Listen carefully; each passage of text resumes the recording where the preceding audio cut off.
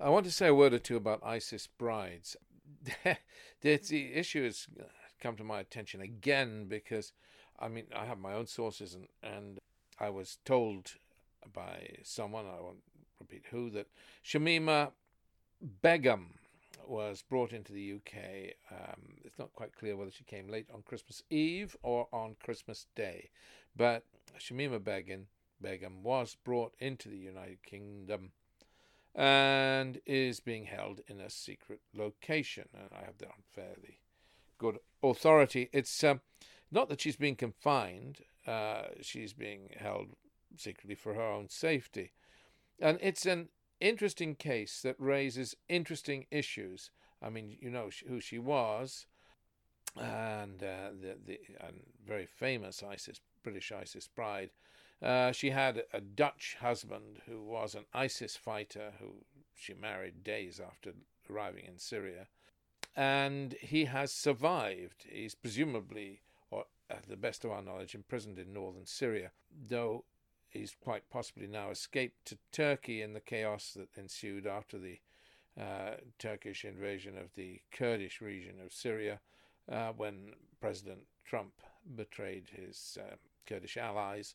And like I say, an interesting case. Her parents are from Bangladesh, a country she has never visited and of which she has no citizenship. She felt inspired by ISIS or Daesh, an organization to which she still appears to be in some degree loyal. At least that's my impression from reading her interviews. And she joined them, of course, at the age of 15. She's now just 20 years old and appears from press interviews to be very naive. She had 3 children by her Dutchman, all of whom are now dead. She married him at 15, which is under the age of consent. The Dutch don't want him. Mind you, if he found his way back there, they'd, I suppose, accept him. The British don't want her. He's declared that he would like to be reunited with her and take her to Holland. The British have stripped her of her citizenship, but she's just one amongst thousands. I mean, what do you do with these people? I mean, she's, of course, celeb, I suppose. She's more high profile, but there are countless individuals in her position, and many of them are Arabs. You go to northern Iraq and you see the camps, huge camps in which these people are confined with their children. Unhappy business. So nobody wants them. I spoke to a British lady only yesterday. I was chatting to a lady, a friend of my wife's, and she said quite candidly, no, I mean, we don't want them back. Why should they come back? They, whatever their circumstances, they made their bed, they lie in it. Yet there is international law by which we are not allowed to withdraw citizenship. I think the British courts have been very shady in that respect. You're not allowed to withdraw the citizenship of a person and make them stateless, to be specific. Under international law, you cannot make a person stateless. I mean, Shamima Begum was made stateless by the withdrawal of her British citizenship, in my view. Presumably, in the view of anybody, but the court said, no.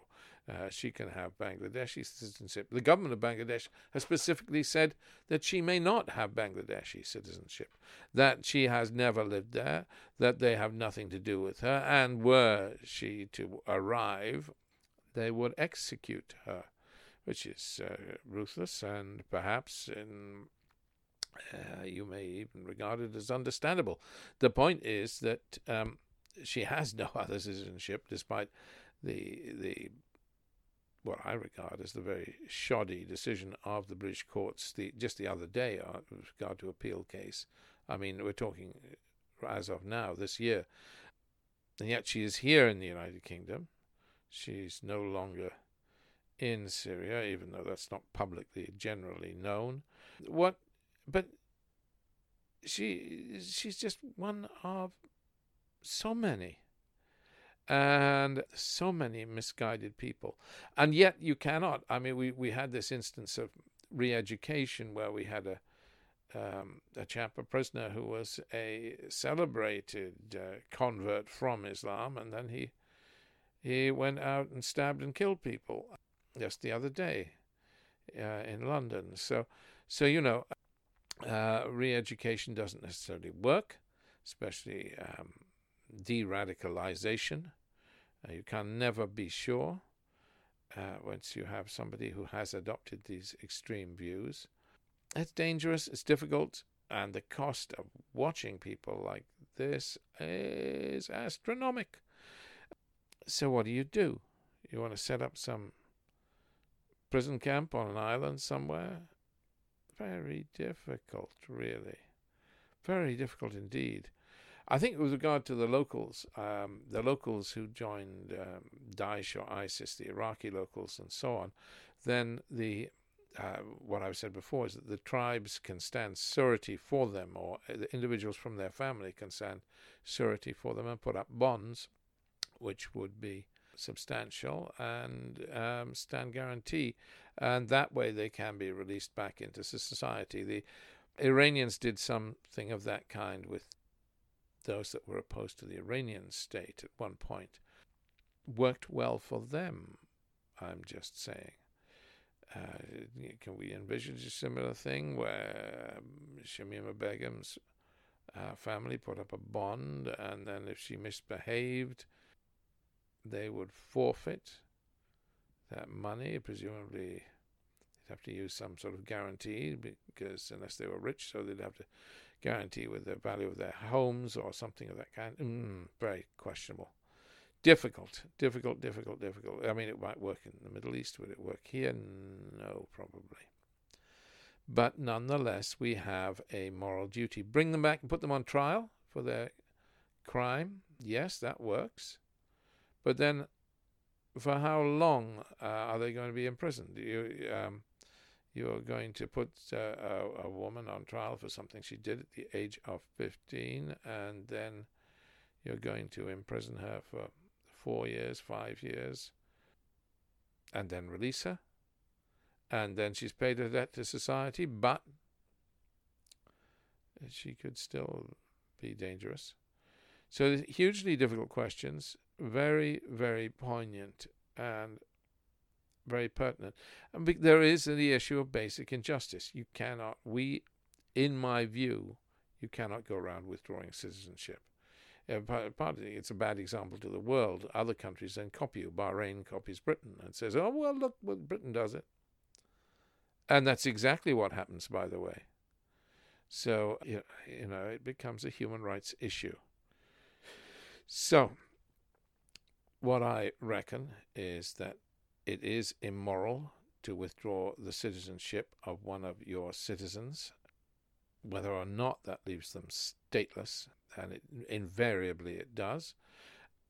It is immoral.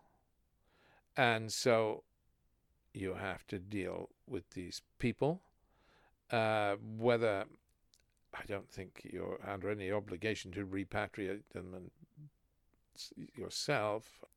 I mean, Britain is not under, in my view, an obligation to repatriate these people. But if they are imprisoned in a third country, then we should contribute to the cost of their imprisonment.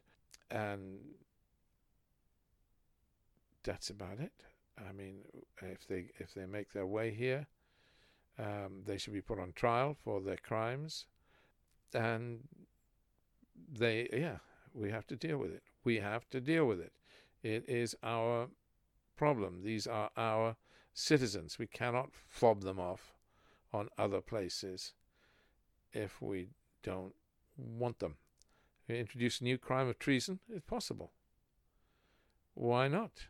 I mean, present treason is a crime against the crown, but you could introduce a new form of treason that more enabled you to put people on trial for loyalty to a rogue state like Islamic State.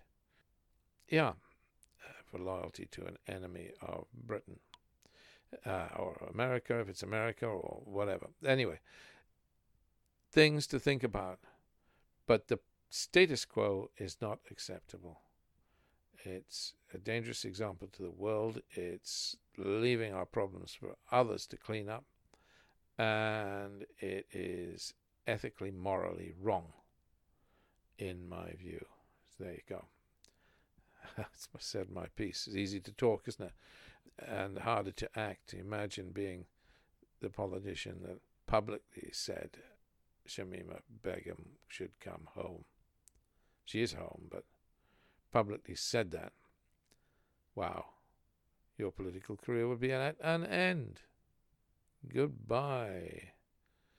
We do live in a democracy. Tough questions. Okay, something to consider. Thank you.